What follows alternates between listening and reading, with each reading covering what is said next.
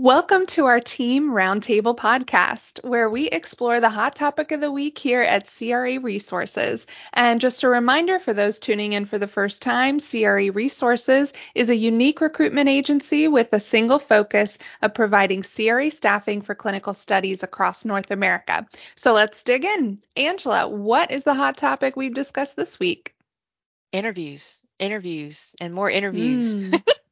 we uh we wanted to talk about the topic today because we just had a beloved CRA that we've been representing for quite some time that flunked an interview, and perhaps it was out of nerves, but the feedback that we received from the client was that she interrupted and that she seemed to dismiss some of the questions, or at least the client felt that she was dismissing some of the questions. And we know this lady, she's awesome.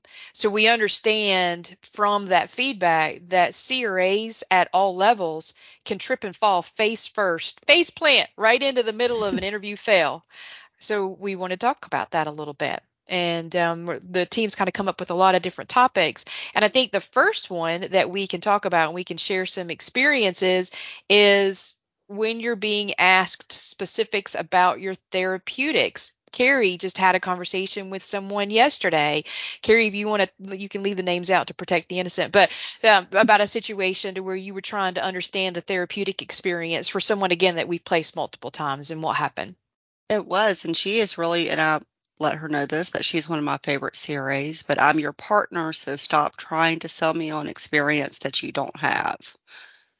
She was trying to say that a pulmonary indication was really a CNS indication, which it wasn't. We had talked to her about that experience in the past for another position when she was selling it more as a respiratory. So just being very clear on the experience you really do have, because my goal is for you to be successful at a contract. And Mhm. just because this one isn't a fit doesn't mean that there aren't others that are. That's true. Natalie, you had a similar situation I too, didn't did. you?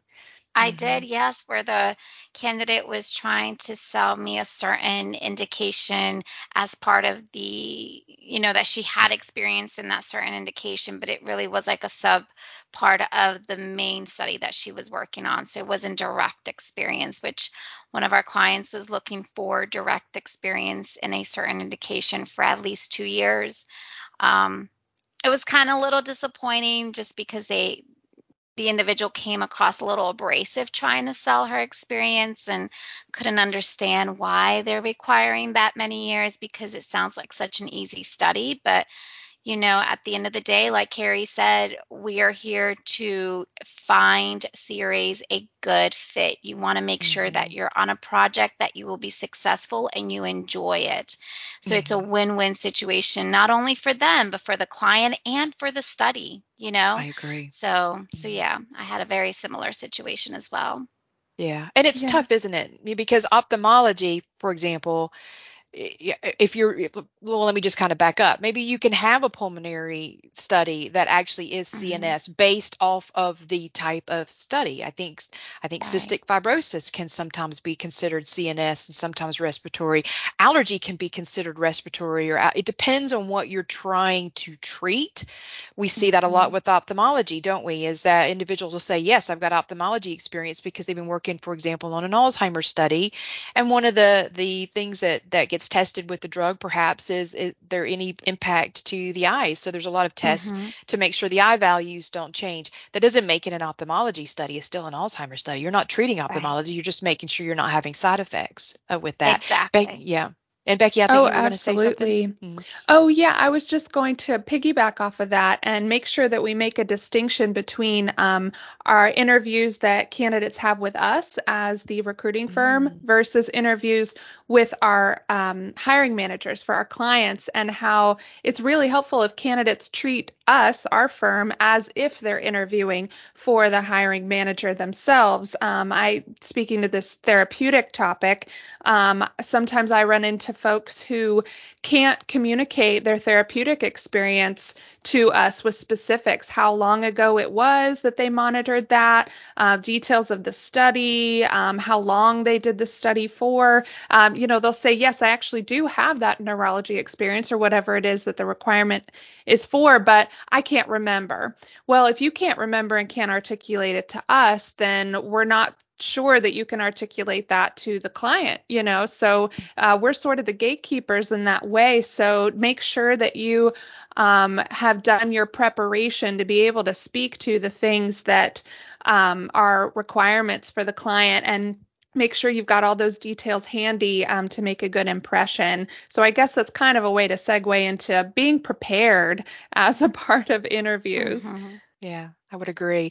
And if you're coming to interview with us and we haven't given you a specific therapeutic, then it makes sense that you may not be prepared. But for those individuals that have already passed our qualification process, we only reach out to them whenever there is a specific position, and then we'll say it's cell and gene therapy, or it's Alzheimer's, or it's depression, or whatever it is. When you come to the table to talk to us about it, I would agree, Becky, make sure that you've refreshed your memory. All of our clients have requirements. We're hired by those clients to make sure the candidates we submit meet those requirements. Our hands are tied. There's only so much flexibility that we have. And if you can't show us that you've got that experience, we can't represent you. It's not that we won't. We can't. It's a whole different dichotomy, isn't it? I would agree with that. So then segueing a little bit to the being prepared for interviews topic, do we have some points on that? What are the ways that the candidates should be prepared for both our interview and the client's interviews? I think the first thing is be willing to do it.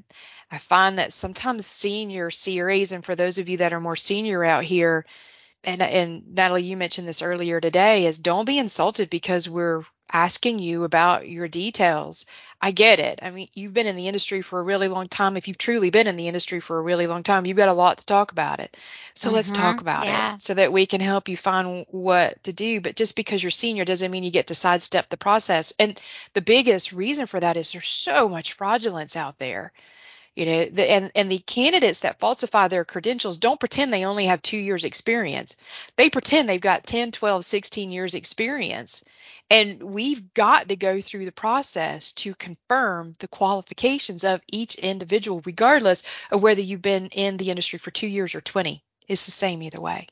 So I had a gal way years ago, and her credentials looked incredible. And it was for a particular project that we had, and it was oncology, and it was a very complex project. And we'd had some fallout. And so I was asking her to talk to me about her oncology experience. And it had been a minute, and she was struggling to come up with the details of the project. And she, all of a sudden, I could feel the energy change on the phone. And she almost got combative. And then finally she said to me, I take umbrage to you quizzing me on my oncology experience. I have been in this industry for however many years she said she'd been in this industry, and I'm a diamond, and you were lucky to be talking to me. And I was just thinking to myself, I was so floored. I was like, oh, wow. I like totally fall out of my chair right now because I'm thinking to myself, because we really want to be partners to our CRAs. And when we start digging into these questions, it's because these are answers that the client needs to even consider you for an interview. We're trying to help you because we'll write your cover letter. We'll provide those details. It helps to give you a leg up. I was so floored. And so I was like, oh, okay. Well, thank you for your time. And I just exited the call because I'm like, how do you top that, right? You don't top it at all. Well, this gal, bless her heart, she stalked me for like 3 months. I'm so sorry. Can we get? And I was like, no. I mean, it's like, no. There's no way we're going to revisit that. I mean, where do you go from here?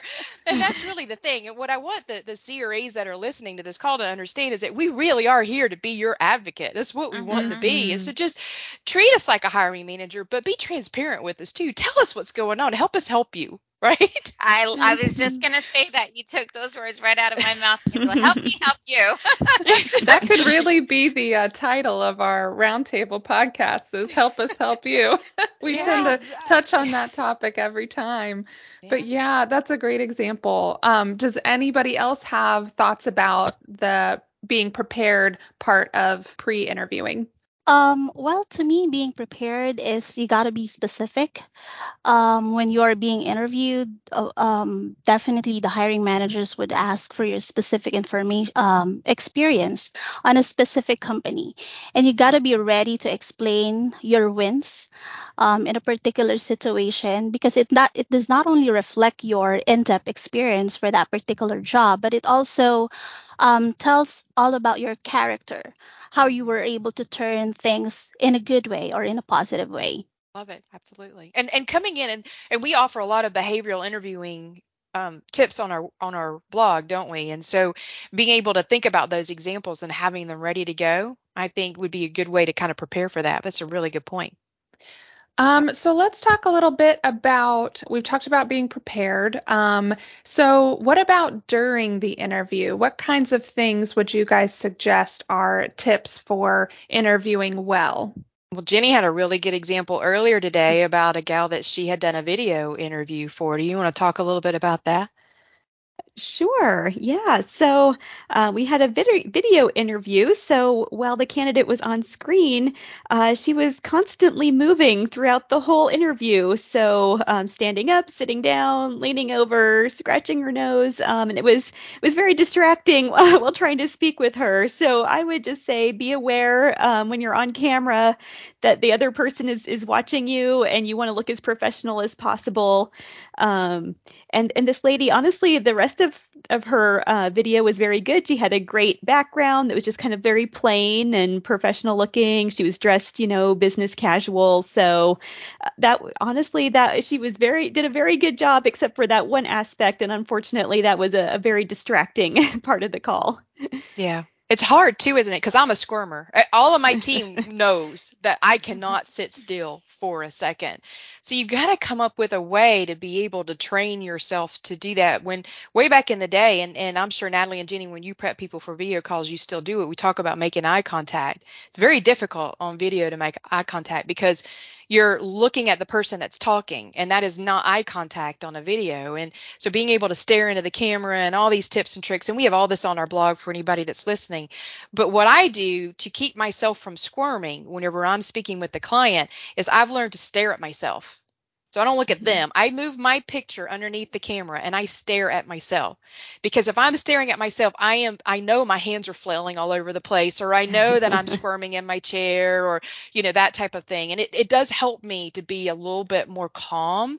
And I'm not nervous. It's not nervous energy. I'm just a squirmer. I'm just one of those people that move around a lot. But it's a really good point. And knowing that that's a fallback helps you to be able to prepare so that you don't squirm or that you're not moving around or that type of thing on an interview. It's a really good tip. But you mentioned background. Anybody got examples for backgrounds? This is always funny. Anybody got examples of crazy background stories? Oh, Angela, I love your story. You've shared this one in other podcasts, so this won't be the first time, but this just encapsulates the idea of making sure that you've got professionalism screaming out your screen when you're on interviews. Go ahead. Well, I loved this guy. He was with one of our CROs, and we were a big fan. Loved him. And whenever we prep for interviews for videos, we always talk about the light that's coming in the room, because light can just kill a video interview. And I was prepping him in the morning, but the video interview with the client was in the afternoon. And so I suggested that he relocate. He was in his kitchen. And he said, well, I'm actually not in my office. The cleaners are here, whatever the reason was that he wasn't in his office. He said, but I'll be in my office and the light's a lot better. And I was like, great. So I did not put my eyes on his background. My fault. Well, the next afternoon, he has this interview with the client, and she calls me up hysterically laughing after the interview. She said, I loved him. She said, I see why you represented him. I loved him. But she said, here's the deal. He had this picture behind him that said, it's 5 o'clock somewhere. Let's get drunk. Let's get naked, and let's dance on the table. And she said it makes no difference how much I liked him. I can't trust his judgment now. Why would you have that in the background of a video interview? And she said, I just can't. I can't move forward with him. But what a perfect example of stop and self-assess your background. Not just the light, not just how much you're squirming, but actually what's in the background whenever you're having an interview. Oh, absolutely. That tops them all, I think. Friday afternoon. Okay. 5 o'clock. Let's go get drunk. Let's get naked. Let's dance on the table. But this was like a 2 o'clock in the afternoon call. It was anyway. It wasn't even time appropriate. Yeah. No. Oh, that's too funny. Perfect. Well, I have a question for the team. One of the last things I think we can talk about. What types of questions do you ask your recruiter versus holding those questions to ask the hiring team? I think this topic has come up a couple times. What do you guys think? I would say questions to ask us, the recruiter, would be like, you know, some details as far as the study itself. Sometimes we get a lot of details, sometimes we get the very generic details. So asking questions about the project, about the details of where they are in the trial and things like that. Definitely ask the hiring manager if we don't have those answers to provide to the candidate. Things that I would probably avoid asking the hiring manager during the interview would be like the hourly rates, things like if it's a permanent salary position, the salary range, things like that, because that's what we are here to do, to represent that information to you when we submit the candidate to the client.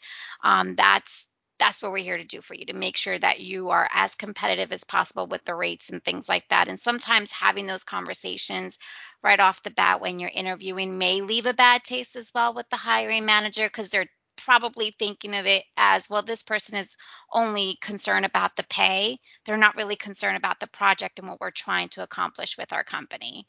Um, so that would be my input on that.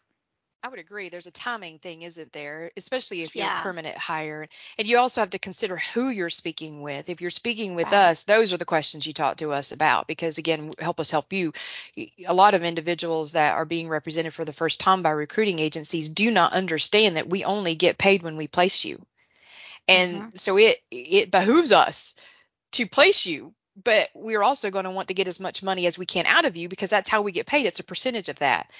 With that being said, if you're speaking to an operations manager, you don't need to be speaking to the operations manager about your salary or the benefits. That's an HR manager question, which is the Right. reason why we prepare all of our candidates ahead of time so the candidates understand who they're going to be speaking with, their role in the company, the hot buttons they might have, and we'll actually talk to you about what type of questions do you have prepared, and we'll help you to be better prepared on, well, this person's operations, that's not going to be appropriate, or this person's executive, you might want to have more of a strategic focus, et cetera, et cetera.